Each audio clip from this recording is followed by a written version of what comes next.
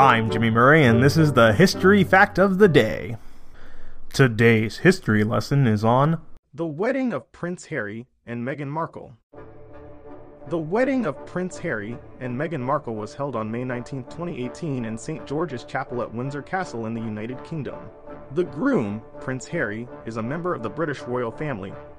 The bride, Meghan Markle, is American and previously worked as an actress, blogger and charity ambassador and advocate.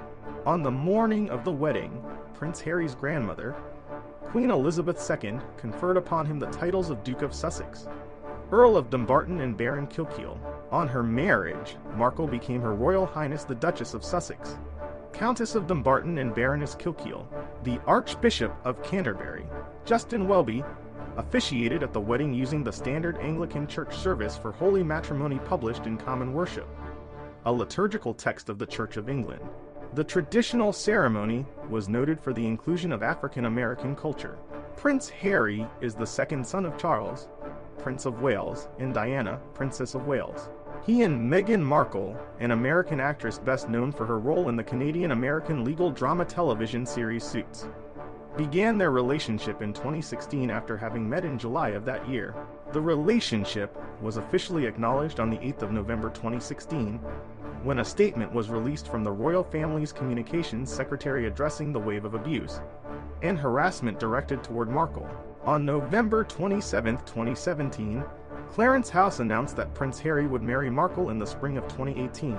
They were engaged earlier the same month in London, with the prince giving Markle a bespoke engagement ring made by Cleve & Company, the court jewelers and medalist to the Queen, consisting of a large central diamond from Botswana, with two smaller diamonds from his mother's jewelry collection.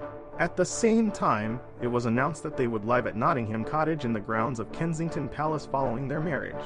The Queen and the Duke of Edinburgh expressed their delight at the news, while congratulations came in from various political leaders, including the British Prime Minister, Theresa May, and the leader of the opposition, Jeremy Corbyn.